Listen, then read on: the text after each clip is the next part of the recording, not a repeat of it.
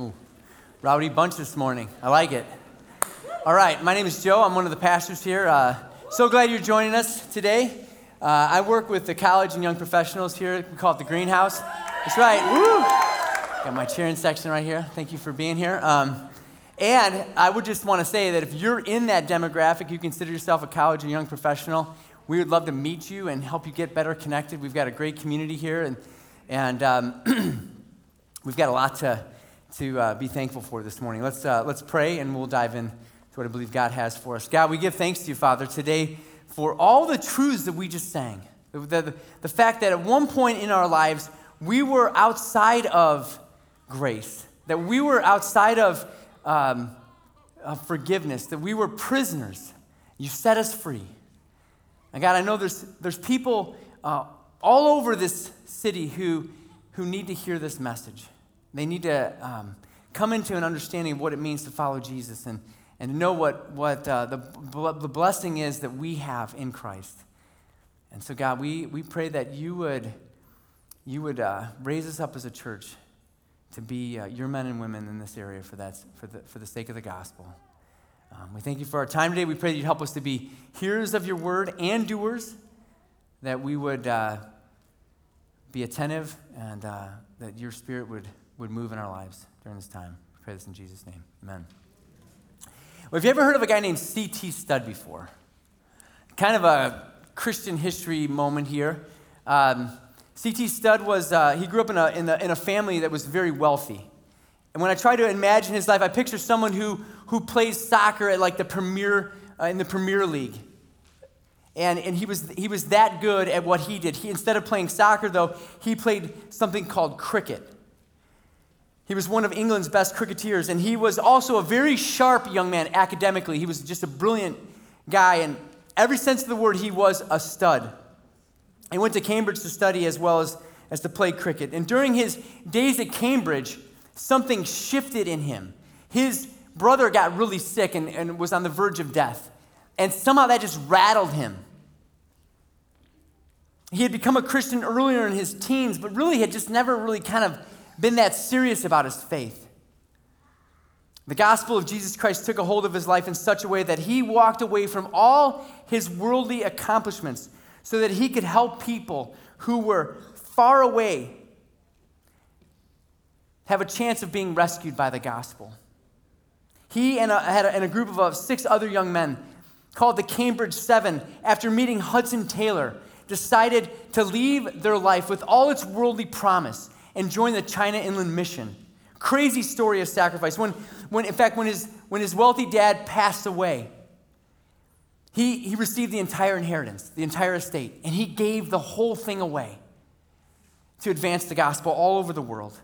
I read a blog this week, and the author included this as part of the story. It's a quote from C.T. Studd. He said this: "As I believe I am now nearing my departure from this world, I have but a few things to rejoice in. They are these." He says that God has called me to China, and I went in spite of utmost opposition from all my loved ones. That I joyfully acted as Christ told that rich young man to act, which is, the rich young man was challenged to give away all that he had for the sake of the gospel. And 3, that I deliberately at the call of God gave up my life for this work, for the whole unevangelized world. My only joys, therefore, are that when God has given me a work to do, I have not refused it. And if you're new with us, we've been working through a series here at New Hope called E2E, and Pastor Mark has brilliantly taken us through that. And then as Mark gets a breather, I have been kind of doing this off series as we've looked at the letter that Paul wrote to the church at Philippi. And as I've looked at this letter, I love it, and at the same time, I feel so challenged by it. One of the key themes is this: it's that God's joy is available to me and to you, regardless of our circumstances. We can experience joy even when life doesn't go the way we want it to go. And if your life's anything like mine, that's every day. Every day I want life to go left, and it goes right? I mean, am I the exception? If I am, I'm okay with that. But I feel like I'm just constantly getting curveballs. And I'm a sucker for the curveball. I'm constantly swinging and striking out. Because so often I attach my joy to my circumstances. But God gives us a radically different option through this letter and through the life of his servant, the Apostle Paul. Paul's life was, from a worldly perspective, is pretty lame. He's in prison. His desire to see the people he loves the most is being thwarted. And yet all he talks about is joy and rejoicing. And today we're going to see this again, but maybe in a way that we haven't seen in previous weeks as we've worked our way through this letter. So we just have 2 verses we're looking at this morning. And so if you have a Bible or a web-enabled device, you can flip or tap your way to Philippians chapter 2, starting in verse 17. And this is what we read. This is what Paul wrote. He says this. He says, even if I'm to be poured out as a drink offering upon the sacrificial offering of your faith, I am glad and I rejoice with you all. Likewise, you also should be glad and rejoice with me. Well, let's tackle the concept of the drink offering first. See, there's 2 thoughts on the drink offering. There's Old Testament Jewish usage, and then there's Greek pagan tradition. In the Jewish sacrificial system, there were several sacrifices. And at the end of this long kind of sacrificial process, there was this drink offering. And it was about a quart of wine, and it would be poured out beside or around the altar. Well, what about the pagan world? Well, in Greek culture, the drink offering was usually a cup of wine again, but it was poured out on the ground to honor a deity. Also, when they wanted to seek their God in a special way, they would pour out some of their wine as a sacrifice that would help in their minds to kind of pave the way for their prayers. Over the years, it became a custom for some to just pour out just a little bit of each cup they drank, almost as a little kind of tithe or a sacrifice to their God. Maybe you've even experienced this in our culture today. Maybe a group of guys will pour out a little bit of their drink as they think about a buddy who wasn't able to join them. Not exactly the same thing, but it comes from this ancient pagan practice. One writer I read said this. He said, some, like A.T. Robinson, who's a Bible scholar, suggest that since the Philippians came out of a pagan Greco-Roman culture, it's more likely that they would think of this latter type of sacrifice than the Old Testament drink offering. But either way, the basic meaning is the same. Both would involve taking a measure of wine. They would pour it out as a sacrifice that would please the God who was its object, instead of using it for personal pleasure and drinking. The idea was that it was wasted as far as their personal use went, but it was spent in a sacrifice to their God instead. It's interesting that this writer uses that word spent as he's talking about Paul pouring out his life as a drink offering. Because the Greek word for that phrase sounds very similar to our word spend. In the Greek, if you look at the phrase to be poured out as a drink offering, it's the word spendomai. It comes from the verb spendo. And so for the Greek word, it means pour out as a drink offering. It also could also mean pour or to devote, to spend, to be ready to be offered. And so Paul was literally saying that even if I'm to be spent on the sacrificial offering of your faith. And so that really got me thinking about, how do I spend my life? How do you spend your life? Have you ever thought about your life as a commodity? We only have so much of it. It includes everything about us. Our lives include our time and the way we spend our time, or the way we waste our time. You ever hear people saying they're just killing time? Our lives also include the gifts and the talents that we've been given and that we've either honed or we've neglected. Our life would also include our bank accounts or all the material possessions that we have. It's all of our life. And I don't want to get too dark with you, but our days are numbered. Our time is limited. I picture an hourglass with a finite amount of sand in it. At one point, there will no longer be any sand in the upper part of the hourglass. It'll all have passed through the bottleneck. And at the end of our days, we're going to look back and ask ourselves, how did I spend my life? How did I pour out my life? Did I live for myself and for all the things on my bucket list? Did I live to fulfill all my dreams, or did I live for something bigger? Something greater, of greater value, something of greater significance, something of eternal significance? Did I live for myself, or did I live to advance the gospel and the kingdom of God in this world? Now, I got to be honest, I say this almost every time I preach, but when I preach to myself first. And as I was prepping this week, I felt really challenged because I sometimes struggle to have the mind of Christ. Can I just be honest with you? I really struggle with where our culture's at. I struggle big time with this, and I work with college students, and I've been on a college campus for 25 years, and so I remember when the college campus was an amazing place to be. It was the meeting of the minds. You could wrestle and grapple with all the big picture questions like, who am I? Why am I here? Where am I going? What's my life about? Is there a God? Is there an afterlife? It was the greatest place in the world to be. And it's become so much of a different place. It's so hostile. It's so different. And quite honestly, sometimes it's just so much less enjoyable. And so at times, as I've wrestled with this in my life, and again, this is more my private time, I've thought, well, maybe I should just go do something different with my life. Maybe I could just go fish my life away. And then I read Philippians, and I think about Roman culture and the pagan environment where Paul invested his life. And I'm so challenged because I think, we don't have altars to unknown gods on our campus. We don't have, where you're walking by a temple and you see cult prostitutes. I think it's T.T. Studd, too. He said, some want to live within the sound of chapel bells, but I want to run a mission a yard from the gates of hell. I'm so challenged when I think about these followers of Jesus and how they thought about their life. Regardless of my circumstances, regardless of the condition of the campus, am I willing to spend my life for the sake of the gospel and the advancement of the kingdom of God in this world? Are you willing to be poured out as a drink offering? Are we willing to have our lives spent for the sake of Jesus and others?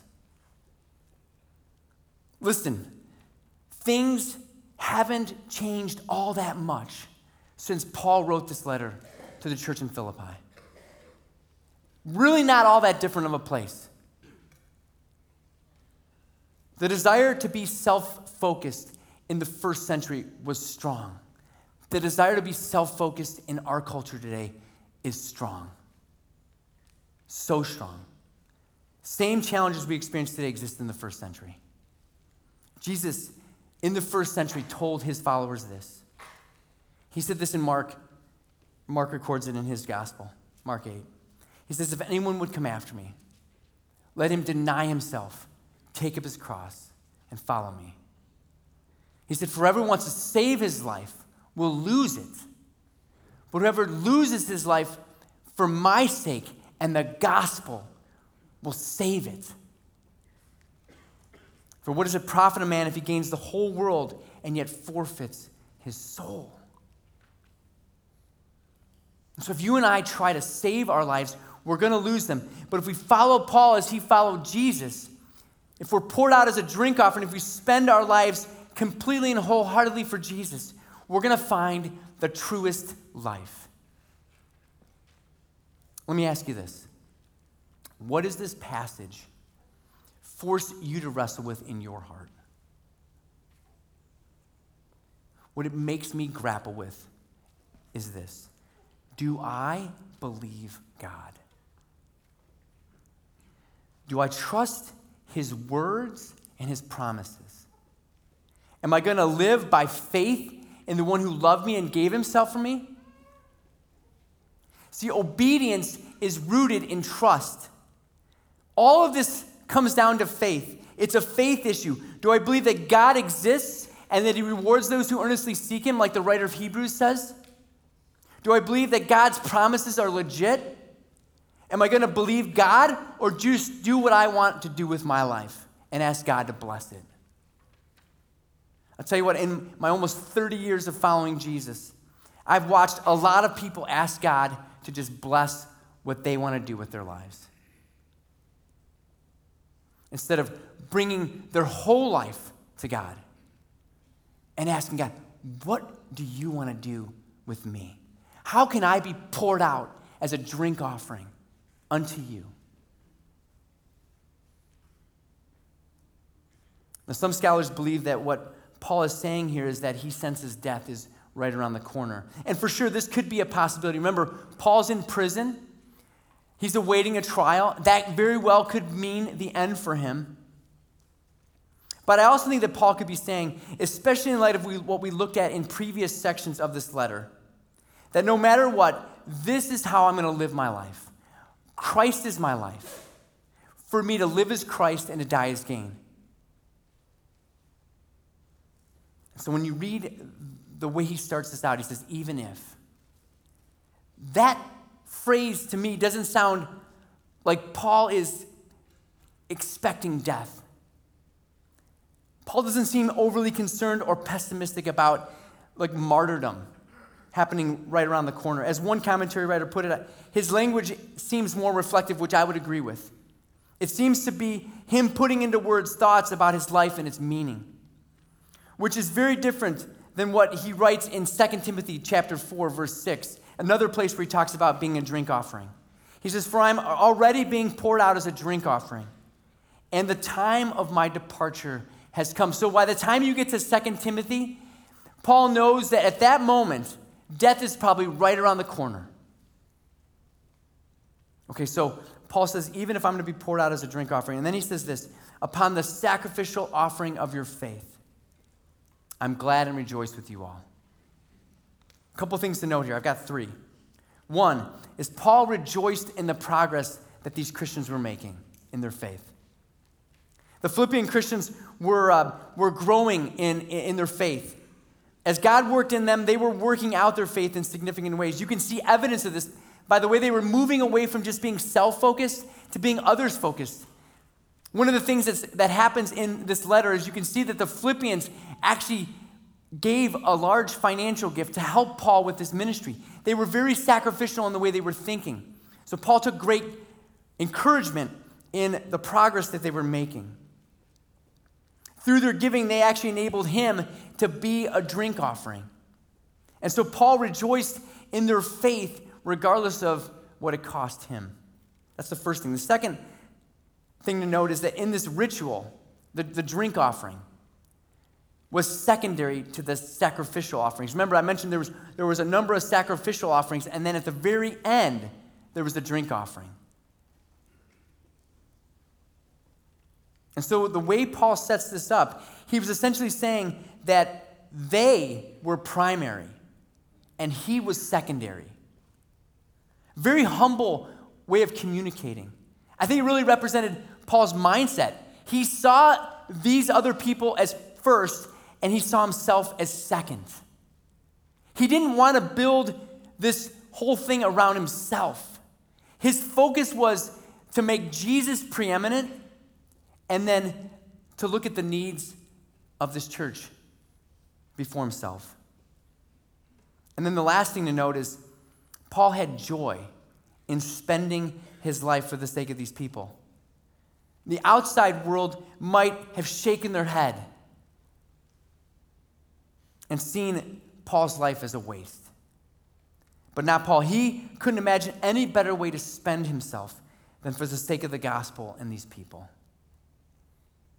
And really, that theme is so prevalent here at the end of verse 17 and all of verse 18. Paul took great joy in how this church lived out their faith. I love the way one writer puts it. He says this, Paul did not merely accept his lot as an apostle. He rejoiced in the faith of the church, no matter what the cost to him. For Paul to spend his life for the sake of the Philippians, it wasn't drudgery. It wasn't duty. It was joy. I got to tell you, this is the appropriate time to say I am so encouraged by this group of people. Not that I'm not encouraged by y'all, but I work with this group of people over here at the greenhouse. And I tell you what, God has used these young men and women in a profound way in my life.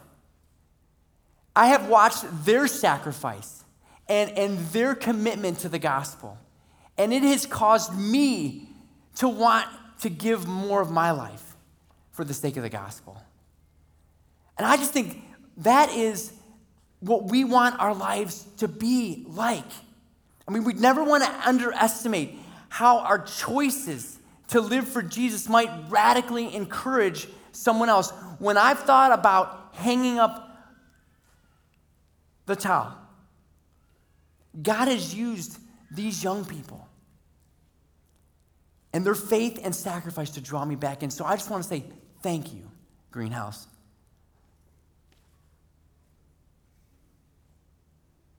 Paul ends this section like this. Verse 18, he says, likewise, you should also be glad and rejoice with me. And so Paul turns around to this church and says, rejoice with me. Rejoice with me even though I'm in these chains. Rejoice with me because I have joy from watching your faith. Rejoice with me even if my life circumstances don't improve. Rejoice with me even if, because of my proclamation of the gospel, I end up in the grave. And again, the reason this is so encouraging has nothing to do with circumstances. It has everything to do with perspective. Jesus set us free. We're no longer slaves to sin. We're no longer under the control of the devil. We've been rescued. I mean, the gospel is the greatest story, the greatest message we will ever know. This is the idea that God came to earth, took on skin. God the Son became Jesus the man, walked among us. He set up his tent in our neighborhood. He dwelt among us. He showed us what it would be like to be the perfect human, what it would look like to be truly human. Lived a perfect life. Could be the perfect offering. Sin offering for us, was falsely accused, hung and died on a cross, the death of a criminal, so that he could make people like you and me, wretched, awful people, he could make us holy. He could take our sin away from us and give us his righteousness. That's amazing. And so if you're in a place right now where this is kind of new to you, just know that's what we're talking about here. It's the gospel. And so somebody who would respond to that, who would say, I want what you've done for me, Jesus. I want you to apply that to my life. I need you. That person would experience all that we're talking about. They would move from being in this kingdom of darkness to the kingdom of light. Our entire sin debt has been canceled. We have a new identity. We're children of God now. We're permanently a part of God's family. He puts his Holy Spirit in us. And the Spirit of God now is someone who leads us and helps teach us and guide us through life. We have eternal life. We have the confident hope of the resurrection. We no longer have to live in the fear of death. We can have joy regardless. We have so many reasons to rejoice, and none of them are circumstantial. Do you hear that? I'm not saying we have reasons to rejoice because life is going the way we want it to. I'm saying we can rejoice in spite of whatever. And Paul's putting it in front of us again that we can have incredible joy as we spend our lives. As we pour out our lives for the sake of Jesus, his gospel, and the advancement of his soon coming kingdom. Before he died. C.T. Studd wrote this poem. Normally I quote some kind of country music on a Sunday morning. And so today we're not going to see a dog die or a relationship broken or something about a big truck. We're going to read a poem that is maybe you've heard part of this before, but it's a very profound poem. This is what he wrote. He said, 2 little lines I heard one day, traveling along life's busy way, bringing conviction to my heart, and from my mind would not depart. Only one life, 'twill soon be past. Only what's done for Christ will last. Only one life, yes, only one. Soon will its fleeting hours be done. Then in that day my Lord to meet and stand before his judgment seat. Only one life, 'twill soon be past. Only what's done for Christ will last. Only one life, the still small voice gently pleads for a better choice. Bidding me selfish gains aims to leave, only to God's holy will to cleave. Only one life, 'twill soon be past. Only what's done for Christ will last. Only one life, yes, only one. Now let me say, thy will be done. And when at last I'll hear the call, I know I'll say 'twas worth it all. Only one life, 'twill soon be past. Only what's done for Christ will last. And then he ended with this. And when I'm dying, how happy I'll be if the lamp of my life has been burned out for thee. C.T. gave his life for the advancement of the gospel. What will you and I do? I want to give you a couple things to think about as I kind of bring things to a close here. The first thing is, do you really believe Jesus is who he says he is? And do you believe that the promises he's given to us are real? I want you to think about that. How much are your life choices made based on your faith in Jesus? And how many of your life choices are made based on the sight of what this world has to offer you? Second thing I want you to consider is this. How can you move from someone whose joy is tied to your circumstances to someone who has joy regardless? Again, I think it all comes down to perspective. Paul had 2 perspectives that I think really affected his life. The first one is he had this perspective that Christ is his life. And if he was to live, it would be for him. So when adversity and suffering came, he saw it as part of living for Jesus. And his second perspective he had is Paul had an eternal perspective. He wholeheartedly believed that one day he was going to be with Jesus, and that changed everything. And then the third thing I want you to consider is this. I want you to consider starting this week the practice of spending your life. I want you to consider giving. Giving your money, your possessions. And in a sense, investing them for the sake of the gospel. Maybe you're already doing that. That's awesome. If you haven't ever been a part of doing that before, I want you to consider doing that. You can give to the church here. You can give to other organizations that are focused on the gospel. Consider giving your time. Consider investing your life in people, that your neighbors who are far from God. The people in this church who, probably would love to have somebody come alongside of them and encourage them and help them grow in their faith. And your talents. How can you use the things that God has given you, the talents, the gifts? How can you leverage those things for the sake of the gospel? So we're going to transition to a time of communion here. There's one other place that we see this idea of a drink offering mentioned in the New Testament. It's in the Gospels. And I'm going to share with you from Luke's Gospel. Jesus said this.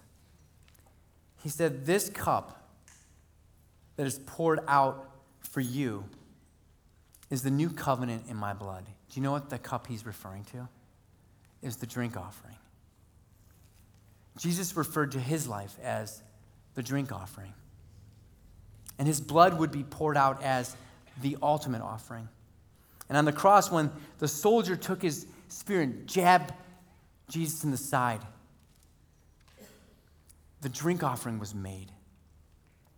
Jesus' blood was poured out. It was the drink offering that would usher in the greatest blessing ever. It was a reconciled relationship with God the Father through Jesus the Son. Peace with God. Forgiveness of sin once and for all.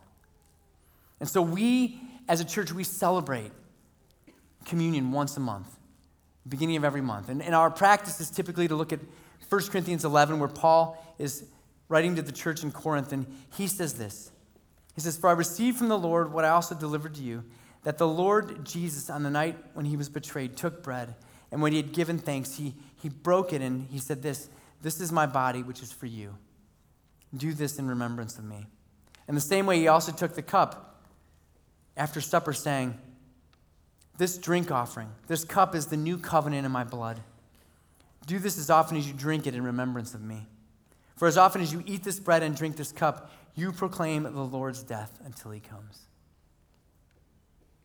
Whoever therefore eats the bread and drinks the cup of the Lord in an unworthy manner will be guilty concerning the body and the blood of the Lord. Let a person examine himself then, and so eat of the bread and drink of the cup. For anyone who eats and drinks without discerning the body eats and drinks judgment on himself." So the idea there is that we'd love for you to have a couple minutes to just examine yourself. Communion is for anyone who's put their faith in Jesus. It's a chance to be reminded of the truth of the gospel. And we have stations in the front and in the back, and you can come up, and it's like a 2-cup system, so you just grab 1 cup, and there's a little piece of bread in there, and there's a little bit of grape juice. And what we're going to do is have you hold on to that for a minute until the very end. And then we'll come back together and we'll worship together as a body. But when you're examining yourself, I wanted to mention this. The idea there is, I think there's a twofold thing going on. There's I'm examining myself horizontally. Like, where are my issues at with the people around me? I think that was what was going on in the church here. There were issues in the church where believers weren't thinking about each other. They weren't considering the other person. So think about that first. And then the other thing to consider is your vertical. Like, where might there be something where you're out of step with God in your life? And so Michael's going to play, and then you can examine yourselves and then come forward, and then I'll come back up in a moment.